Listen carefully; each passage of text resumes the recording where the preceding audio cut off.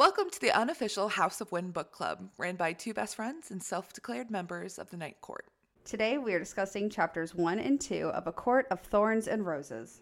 I know you can hear me from the dark. I know you're listening from afar. I thought that no one could fix me. Can't get hold of my feelings. With you in my head, with you in my heart.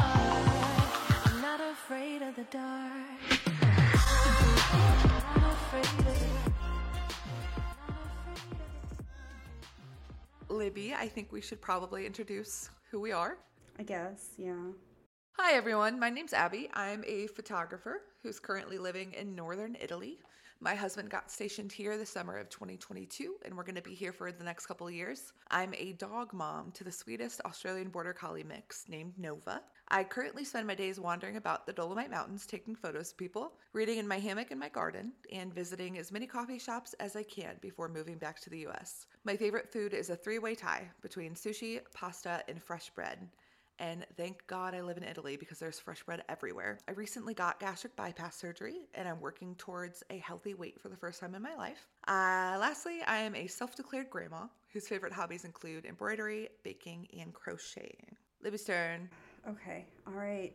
I mean, in my head, like, when we're not doing this is so much easier. Like, I there's so much to say about myself. And then, like, it's like, all right, now tell me about you. And I'm like, I have nothing. I was never a person before now. Okay, yeah, so I'm Libby. Hi. I do medical billing. It is a very difficult job, and I love it so much. I am totally always accepting a raise if anyone from my work is listening. Anyway, I don't live in Italy. I live in the United States, in the South. It's hot where I'm at. We're near the coast, which works because my favorite food is anything seafood, so like crab especially, or oysters, always a golden choice. I'm married. I have a child. I say a child, she's young, and yet she also seems to be a teenager in her child body. She catches us off guard quite a bit. I also have a dog who's older than my child. I really like to garden. I can't keep flowers alive though. Like, flowers are not my thing. Vegetables though, thriving, absolutely thriving. I have a kale plant. It was supposed to be a plant. It's a tree. I do like to read. I would hope so. We have a book podcast. I don't like to read. Abby made me do this. Please help. That is such a lie. She forced me. That's not true. No, it's not. It's not at all. I really do like to read. I read mostly on my Nook. And never, ever during work hours, only on my breaks. I'd like to say I'm an amateur photographer, and I really like puzzles. I do, especially the acrylic ones. Acrylic puzzles feel better than cardboard ones. There's a difference. That's all I got. I think we should let them know that we first met in college about 10 years ago. And we met in a really boring earth science class that we stupidly took at 9 a.m. And this teacher made me so bored that I would fall asleep during class, and Libby would have to wake me up by like either throwing something at me or tapping me in the back. However, his tests were super easy to pass. Thank God we passed that class. We also had a speech class together. We were going to move in as roommates, but Libby got to go and marry her husband instead. But we've been friends for about 10 years. And I had found ACOTAR when I was going through my gastric bypass surgery 3 months ago. I started reading it while I was high on painkillers. And I remember reading the first chapter and going, I don't understand why people are reading this. I don't know why this is so popular. But then slowly over the next couple weeks, when I was able to recuperate and, had my brain back, I fell in love with the book series. And then I told Libby that she needed to read it. Now I would say we're basically obsessed. Libby, would you? There's a chokehold. I feel like we grew up reading generally popular books. Like in middle school, we read like Hunger Games. I think that was middle school, and like Twilight and stuff. And it had a grasp on our lives. And like looking back, I'm almost ashamed that I let not those books. We love those authors. That's not what I'm saying. But sometimes there are some books I look back and I'm ashamed that I let have control over my life after reading this series, where I'm like, wow, no, like I can't believe I got so invested. You were like, they're nothing compared to ACOTAR. Nothing. Exactly. It was nothing. I said it before to you, and I will say it again. This is like the only cult I would ever happily join. The only approved cult I could think of out there. Like, welcome, guys. Welcome to the cult. I remember seeing TikToks on Book Talk about ACOTAR, and I was like, this is ridiculous. Like, why are people obsessed? This makes no sense. This is just a book. It's just a couple of books, guys. Chill out. And now I get it. It has become a true obsession. So, with that true obsession, we decided we should probably do something productive instead of just having 4 or 5 hour long phone calls with each other discussing the series. If we're going to talk about it, We might as well let other people hear. if they want to. Look, guys, I'm not going to force you to stay. If you are staying, you might as well get to know what the plan is for these episodes going forward. So our thought is we go through the entire ACOTAR series, starting with A Court of Thorns and Roses, chapter by chapter. So Libby will take 1 chapter or 2, depending on the length of the chapters, and I'll take the other. We're going to walk through a quick summary of the chapters and then discuss our thoughts and feelings, talk about the characters, spill the tea, do whatever we got to do to explain this series to you guys. Anything else got to add? I would like to say I do have an upcoming wisdom teeth removal surgery, and I think it'd be really fun to read the books on painkillers and understand what you went through.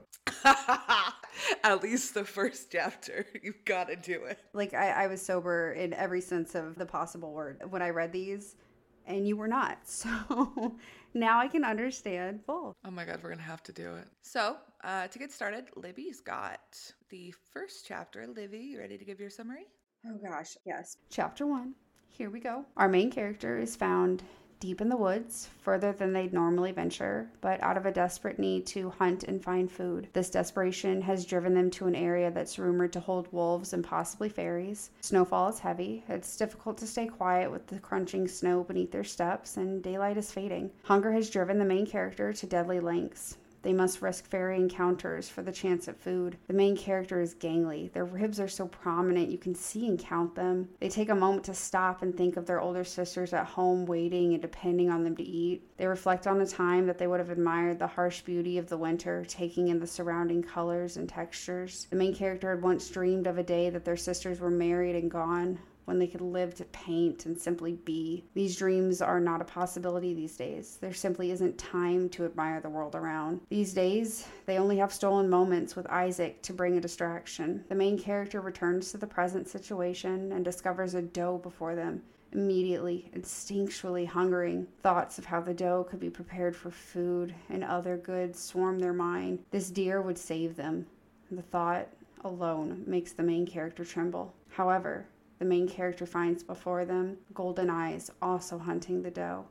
Everything stops. Time, temperature, noise from fear. Before the main character is a wolf, larger than any pony, yet somehow silently moving. The main character allows the idea that this could be a fairy to settle. It would do them good to kill a wolf or a fairy. The main character takes stock of their weapons. They've got 1 hunting knife, 2 regular arrows, and 1 mountain ash arrow with an iron head. Iron is hated by fairies, but mountain ash, I should say, is lethal.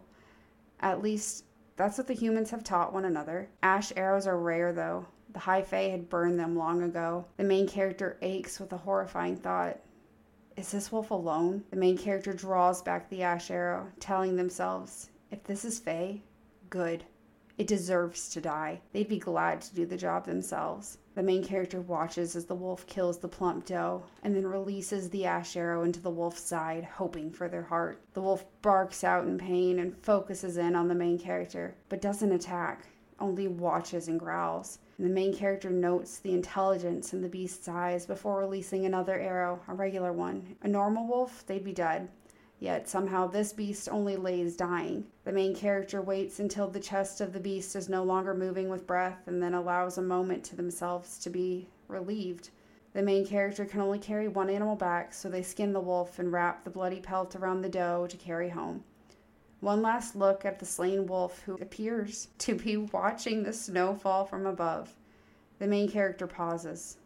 Should they be remorseful? No. And that's chapter 1. Okay, chapter 2. The main character walks their way back home, which we find out to be a dilapidated cottage with shuttered windows. When they walk the path up to their home, they can hear their sisters talking. As they knock the snow off their boots, they look up to note the carvings etched around the doorframe. They remember that their father traded the drawings that were to ward off any fairy harm for one of his wood carvings. Even though the main character thought the trade was pointless, they couldn't bring themselves to tell their father since it was the only thing he'd been able to do to protect his daughters. The main character opens the door and they're greeted by their sister Elaine, who is a beautiful golden brown haired, brown eyed girl. We learn the main character's name is Feyre after Elaine exclaims her name upon sight. Elaine ignored the blood and exhaustion on Feyre and instead let the hunger she felt show on her face the moment that she saw what Feyre had brought from the woods. Feyre began to get frustrated with how little her sister seemed to care about her when she remembered why she was out in the woods in the first place. Feyre made a promise to her mom before she died. We don't find out what that promise was, but whatever it was, it calmed Feyre down enough to not scream at her younger sister. Feyre put the deer on the kitchen table and took in the sight of her older sister Nesta and her father, warming their hands by the fire. Turning back to Elaine, who asked how quickly the dough would take to clean, Feyre's annoyance began to flicker again. Her younger sisters and father had never had to venture into the woods to find food. They'd never even had their hands bloodied. Instead, she was the one that had to do all the work. But she knew Elaine wasn't trying to be mean. She was just aloof to a lot of the negative aspects of their lives. Elaine was good at heart and had even gifted Feyre paint at the end of a summer. The summer they had enough money for such things. It was the only gift Elaine had ever given Feyre. Feyre's father attempted to compliment her as a thank you for her efforts in the woods when her older sister Nesta just laughed at her. Nesta never really recovered, we find out, after her father lost their fortune. That loss resulted in creditors coming to their cottage and fighting the girl's father, leaving him with a shattered, ruined leg. That night, Elaine and Nesta hid, while Feyre was the only one who stayed by her father's side to help. The only reason the creditors left was because of Feyre herself, though it included vomiting and peeing on herself from fear. Lovely. From that day on, her family was never quite the same, and her father pretty much gave up on life. He never even questioned when Feyre started to go into the woods that grown men feared to hunt in. But now he was trying at least a little more. He hobbled over and began to interrogate her regarding the wolf hide, saying there was too much risk in killing the creature. Feyre stated that she had no other choice. Feyre's older sister interrupted, letting Feyre know oh so kindly that she was dirty and smelled disgusting. As Feyre goes to change clothes, she makes her way to their shared bedroom that had one bed, the only item remaining from their former lives, and an old dresser, painted with a gift from Elaine. Each girl had their own drawer. Elaine's was painted with flowers, Nesta's with flames, and Feyre's with stars. The family filled their hungry stomachs that night. As she finished dinner, Feyre thought back to her mother. She was a cold mother, but a doting wife who would have broken knowing their wealth had been lost. The promise Feyre made to her mom before she died? We found out it was this: stay together and look after them. Promises were law in their world, and Feyre wouldn't let her mother's dying wish be in vain. Feyre brought her mind back to the table in front of her, where her sisters were chatting, seemingly about a proposal for Nesta with a local woodcutter's son, Thomas Mandray. Feyre about lost it. They didn't have anything to give for Nesta. No livestock, no dowry, not a damn thing. Feyre stated that all Nesta would be to that boy was just a burden, another mouth to feed. Nesta didn't really enjoy hearing that, so she stomped off to the other bedroom, leaving Feyre with the cruelest words she could muster. Feyre's father tried to defend Nesta, saying that if it's love, but Feyre stated that love didn't matter in their world. Feyre's father interrupted, saying that they needed hope as much as they needed bread and meat, to let her sister keep her hope that this man loved her. Feyre simply stated there was no such thing as hope. That is sad. Sucks, yeah.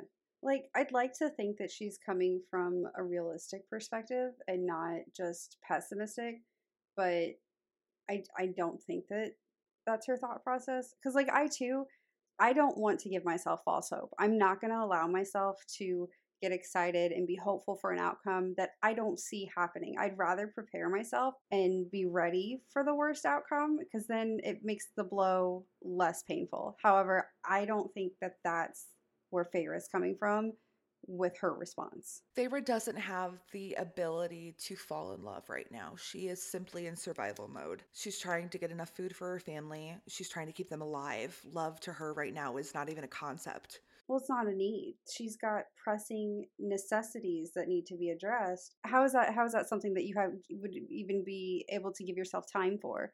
I mean, it's between survival and meeting somebody. I mean, honestly, nobody's going to be like, well, let's go find someone. Like, I haven't eaten in a few weeks. I might die soon, but like, Maybe there's a Sex. right, exactly. No.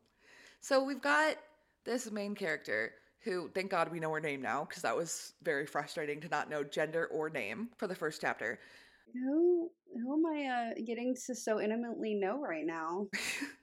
So we find out that she's hunting in the woods because she's starving, right? Then she runs into this deer, which she's very thankful for. But then here comes the wolf. Like, hey, I'm gonna get the deer instead. And she's like, actually, scratch that. I'm gonna kill both of them. She does that. But there was like a shudder or something. Libby, what was that? Yeah, a shudder. The whole ground shuddered, which that was something we had touched on. Where I'm sorry, you don't kill a wolf and the ground shudder. That's not no. I don't know. Maybe she meant that to Feyre, the earth shook type thing. So I guess I could see that. That would make more sense. Still, at this point, she has killed how many beings? Feyre has been hunting for how long? This is not. I mean, she wraps up the chapter by saying, essentially, she doesn't feel bad. She had to survive.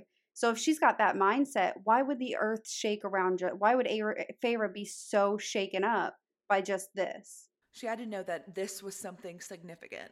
So I know during the first chapter, she is sitting there. She's wondering if she should kill this animal, if it's fairy or if it's just a wolf. And obviously, she decides it's just a wolf at the end. But like you said, the world around her shuddered. So she had to know somewhere deep down that that was just not a wolf. It was something more. Well, I mean, she would have been able, and she does, to justify it either way. If it's a wolf, I mean, it's a wolf. You're kill or be killed, and it's dinner, possibly, obviously, whatever you can carry back. But if it's not a wolf, it's a fairy. It's something that is a threat to your existence, to the existence of your village. I mean, either way, it's a safety concern. We don't know much about the Fae right now. All we know is that they are feared, and you don't want to fuck around and find out, basically. And welcome to the world of Sarah J. Maas, where pronunciation, that stuff hurts. When I first read this, I was like, fairies? What is a fairy? No, fairies. That's how we're spelling. Fairy. I was like, I don't know if I can read this, if that's what that is. No, so everything you thought about pronunciations, Out the window. you didn't. You don't. No, you're wrong. I would like to make a PSA that if we do not pronounce things correctly, we're not professionals. We've got her in the woods. She kills this wolf. Then she brings the wolf hide home and brings the doe home. Her family gets fed. Her sisters are, one of them's kind of a brat and the other one's just kind of, honestly, kind of dumb. Feyre's not sure if she's purposely ignoring like the negative sides of their life or just doesn't grasp the concept. And you're touching on Elaine with that one, right? With the aloofness. Yeah. With Elaine, there's a few things that I had that I made little bullets. I have my little journal here. I made little bullet points. Yeah. We have Elaine bullets. So let's see. Elaine, she just seems not ditzy. Not ditzy. She is obviously a person with thoughts and feelings. She just seems, I don't want to say annoyingly optimistic either, but just not all there even. Just kind of in her own world of like, if I don't acknowledge it and I just live in this moment. It doesn't happen. Exactly. I don't have to face the rest of the world. You know what? If that's how you cope. So it's almost like yin and yang here. Elaine, who is so hopefully optimistic, sees the bright side of life, is positive 90% of the time. And then you've got Nesta, who is this rude, bratty, short-tempered woman. And it's almost like they're fighting at each other all the time. And Feyre is the only one that actually gets anything done. Well, and with Nesta, I mean, both sisters, both personalities seem like a coping defense mechanism. I mean, Elaine protects herself by living almost in not the truth of the situation, and Nesta protects herself by, I mean, putting a wall up, just scaring people off and attacking. I mean, at this point, that's my guess, because not, why are you that awful person? Like, why else would you just be that completely hurtful and disrespectful to anyone? And it breaks my heart that Feyre almost just expects the worst from her sister at this point. And Nesta really does live up to that. So Feyre's dad is like, dude, thanks for bringing home a meal. And instead of being like, thanks, sis, Nesta just goes and laughs. She's just like snorts at it. But like there are people that get to the point where it's like, if that's what you're gonna think of me, why not live up to that? So maybe it's come to a point where Nesta's just like, that's just what people think of me anyway. Why not give them what they're looking for? Like, could that be possible? Yeah. At some point in chapter 2, we hear that Elaine likes to garden and that when they had a little bit of money, Elaine had planted some flowers. Again, this has been, I think, a huge deal in the fandom. Plenty of people have pointed out flowers. Why not vegetables? Why not food?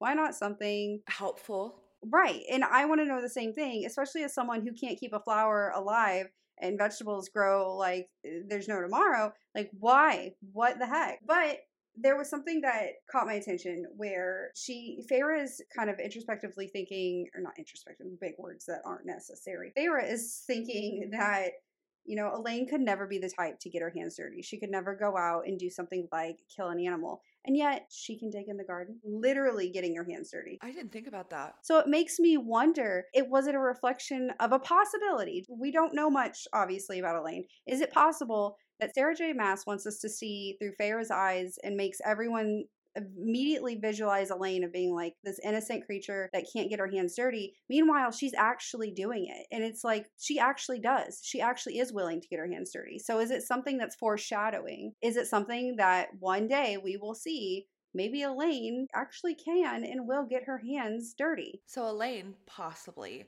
Nesta, at this point, all we know about her is that she's mean. I'm getting mean girl vibes. I am. And I'm not saying I have a mean sister and ever had to deal with that growing up, but I am saying that I do know how that feels to have to deal with that. So it is a defense mechanism, but at the same time, can that be forgived if it happens over and over and over again? And to the point that Feyre just expects the worst from Nesta, and Nesta gives it. I mean, you do. You meet your limit. At what point are you expected to continually forever just forgive it and put up with it and go, well, our mom died however many years ago? I mean, as much as I dislike Nesta right now, that doesn't even hold a flame to how much I despise their father. This man, I get that he's hurt. I get that he's been through some stuff. My favorite word is resiliency. I believe every single person has to be resilient to have a good life. And this man is the antithesis of resiliency. This man got knocked down, lost his fortune, and instead of fighting back, he lets his daughter go into the woods and fight for them. I made a note straight up. It's funny that you say that. That says, before I read it, at least with Nesta and Elaine, they have some sort of coping mechanism. I do not believe this dad is able to cope or accept reality. I truly think he's just completely given up and is waiting for someone to rescue him. As a parent, never would I sit around and wait for my child to fix my problems or to save me. I would never sit around watching them wither and decay away, go out and risk their lives to take care of me. Even, I don't care if my leg is like completely gone. I never would I ever turn to my child and expect that. So for him to just accept that and be okay and just make little comments like, oh no, you shouldn't have. I don't even think he accepted it though. I think something that really hit to the core was when Feyre had said, my dad didn't even notice, didn't even blink an eye when I started to go into the woods that even grown men feared to be in. He didn't even notice. He's just sitting at that fire, staying warm. But obviously at some point he realizes, because he's making comments about you shouldn't have like gone out that far. So at some point he comes enough online to realize she is putting herself in danger. And instead of saying you shouldn't be doing this at all, let me get my happy butt up and find a way to save our family. No, he's just like, oh, you shouldn't go that far out. It's like, thanks, Dad. Thanks. Okay, well, what are you doing, Dad? Yeah, what is your suggestion? He's like, you know what? I got it. I know what's going to save this family. I'm going to carve some dolls. And I really hope, oh, guys, you see that guy down the road?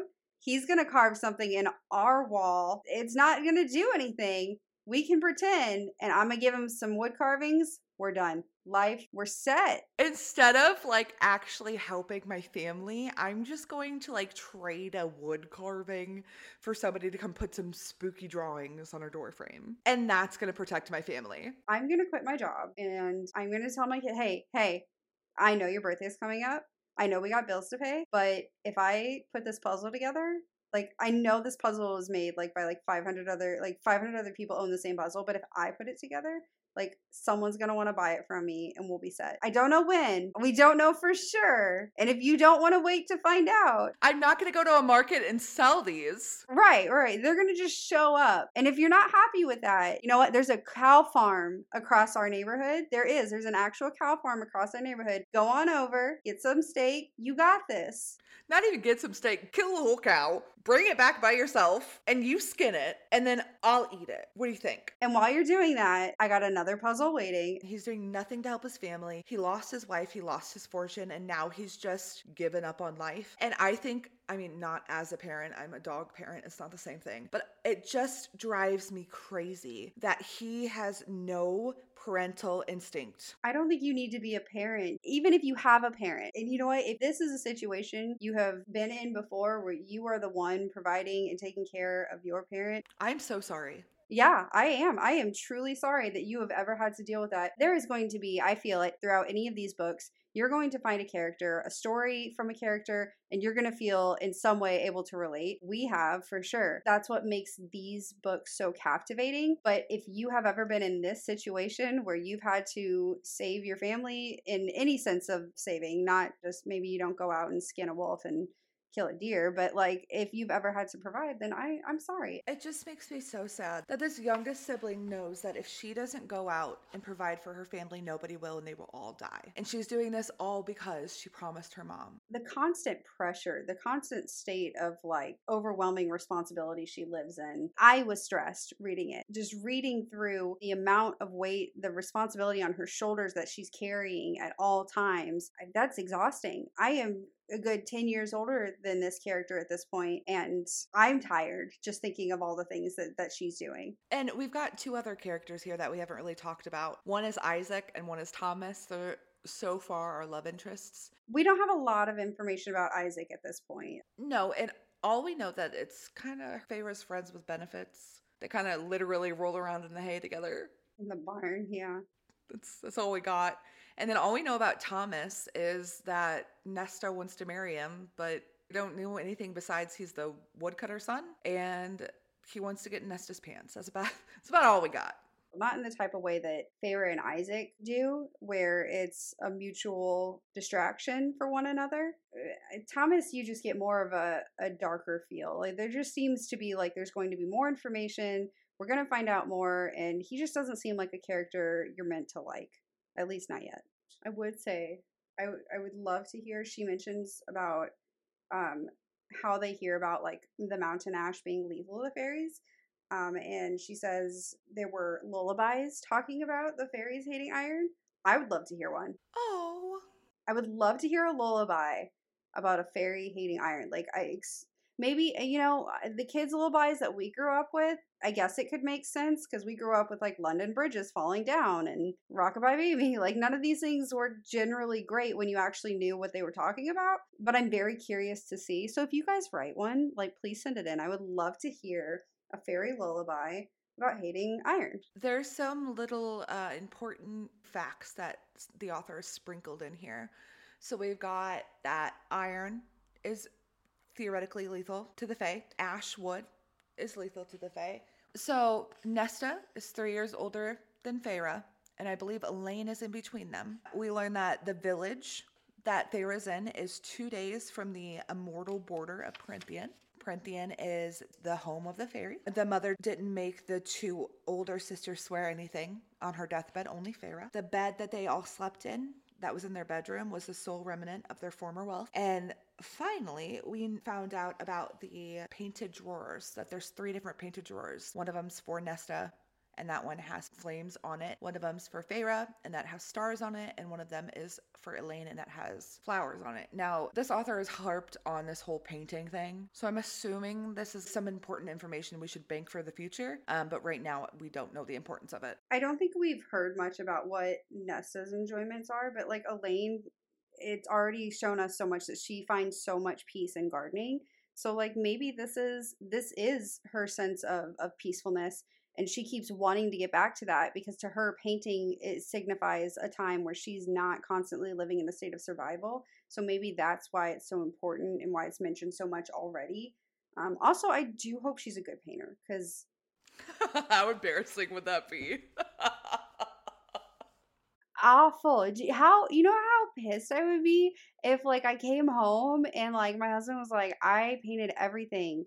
It's really bad, but I painted it all. Like what are you supposed to say? Like this is no, they're all probably like, great, yeah.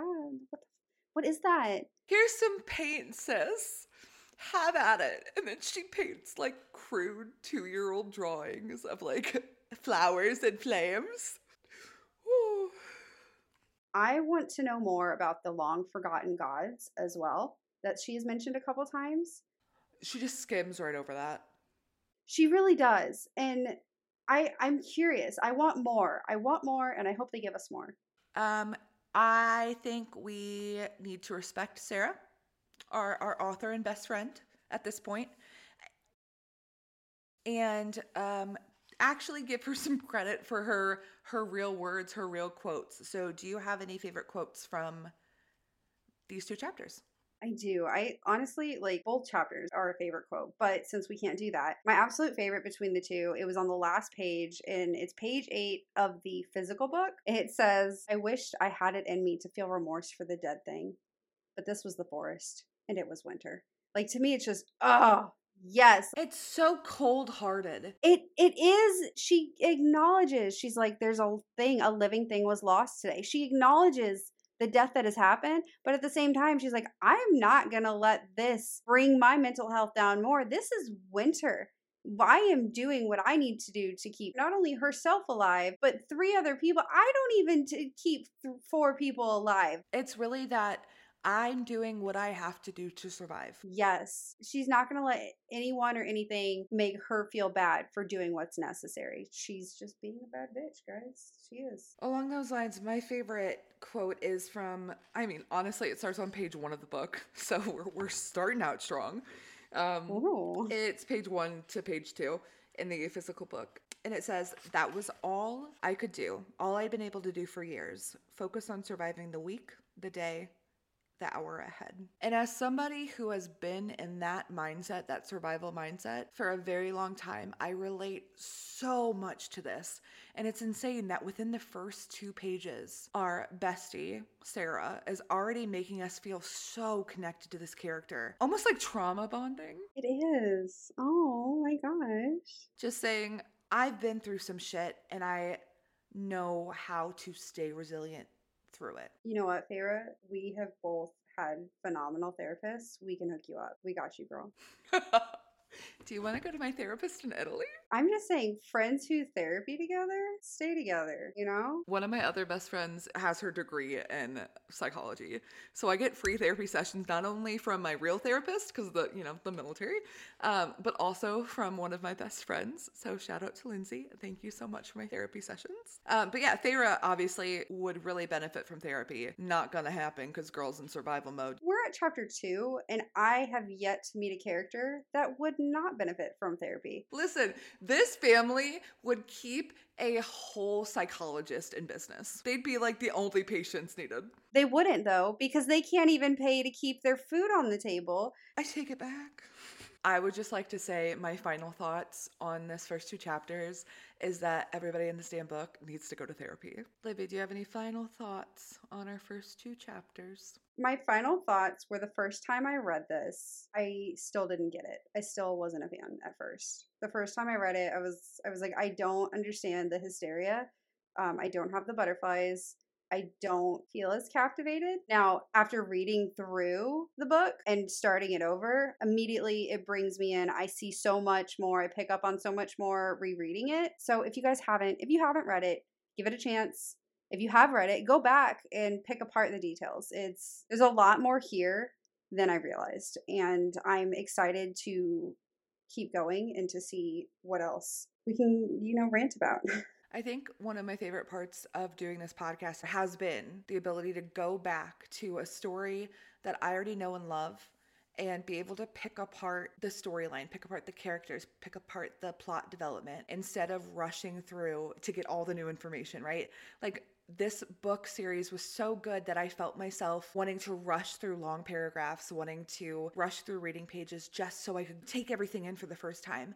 And it's really cool to be able to go back and slow down and take in all these little clues that our bestie Sarah has put into this book. Well, yeah, the first time you read it, I don't know if you do it, where you like excited read and you're like, I did not read that at all. I read it, but I didn't read that at all. And now, even though I forced myself to try to go backwards and focus and take in what she was writing, now we get to truly do that. And even still, rereading it the last couple of days, I'm still picking up on more than I ever did the last 500 times that I've gone over this book with a fine tooth pick. I'm excited for this podcast for both new readers and old readers of this series because I think it's going to open a lot of people's eyes to maybe some aspects of the book they never thought of before. And you know what?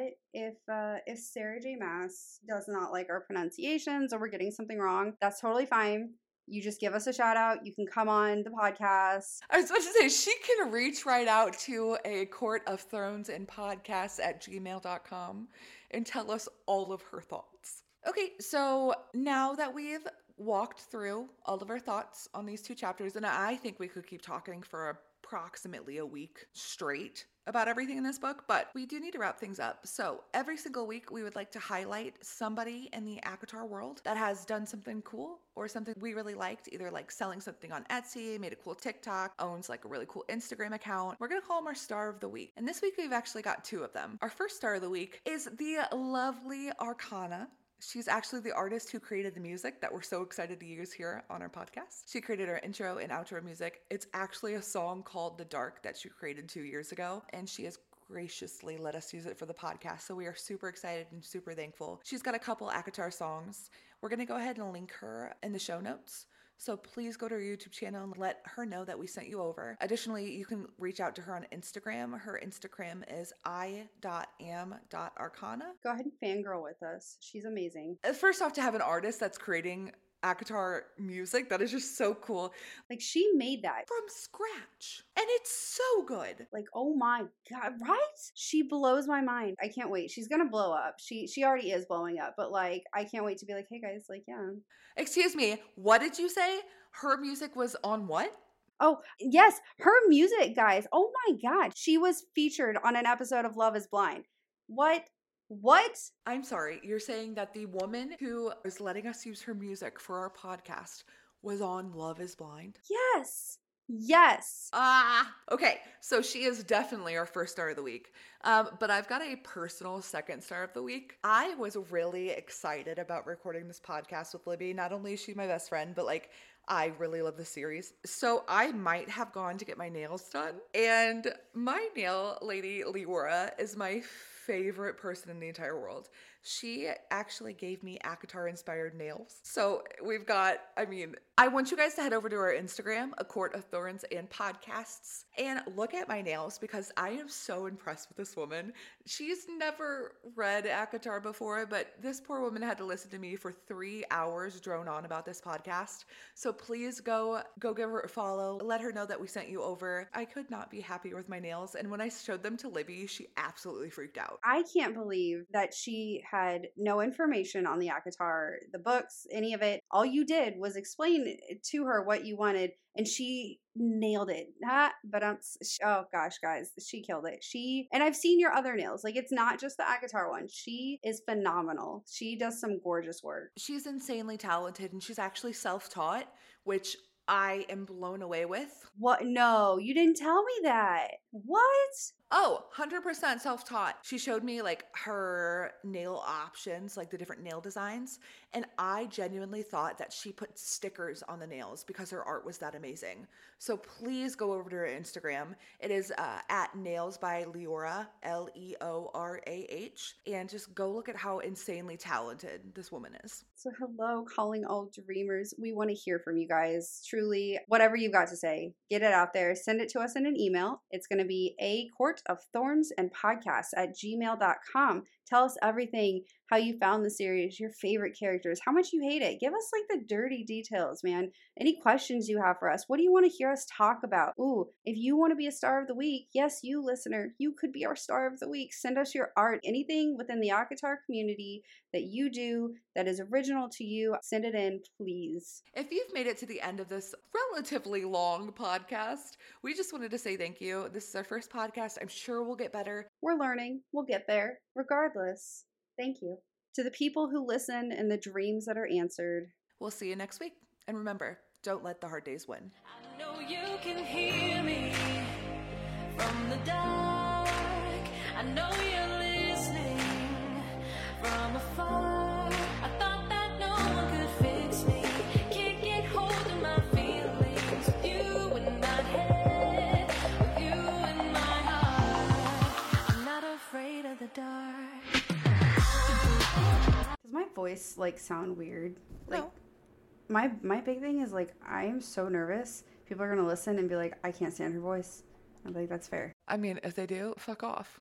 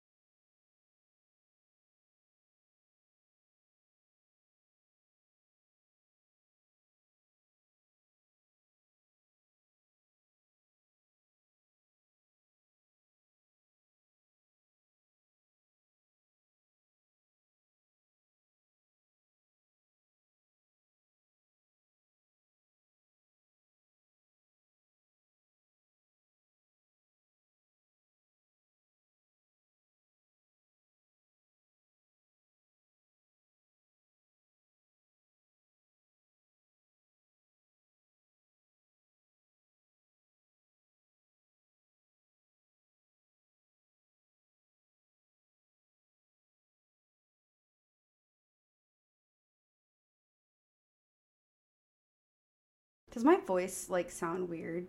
Like my big thing is like I am so nervous. People are gonna listen and be like, I can't stand her voice. I'm like, that's fair.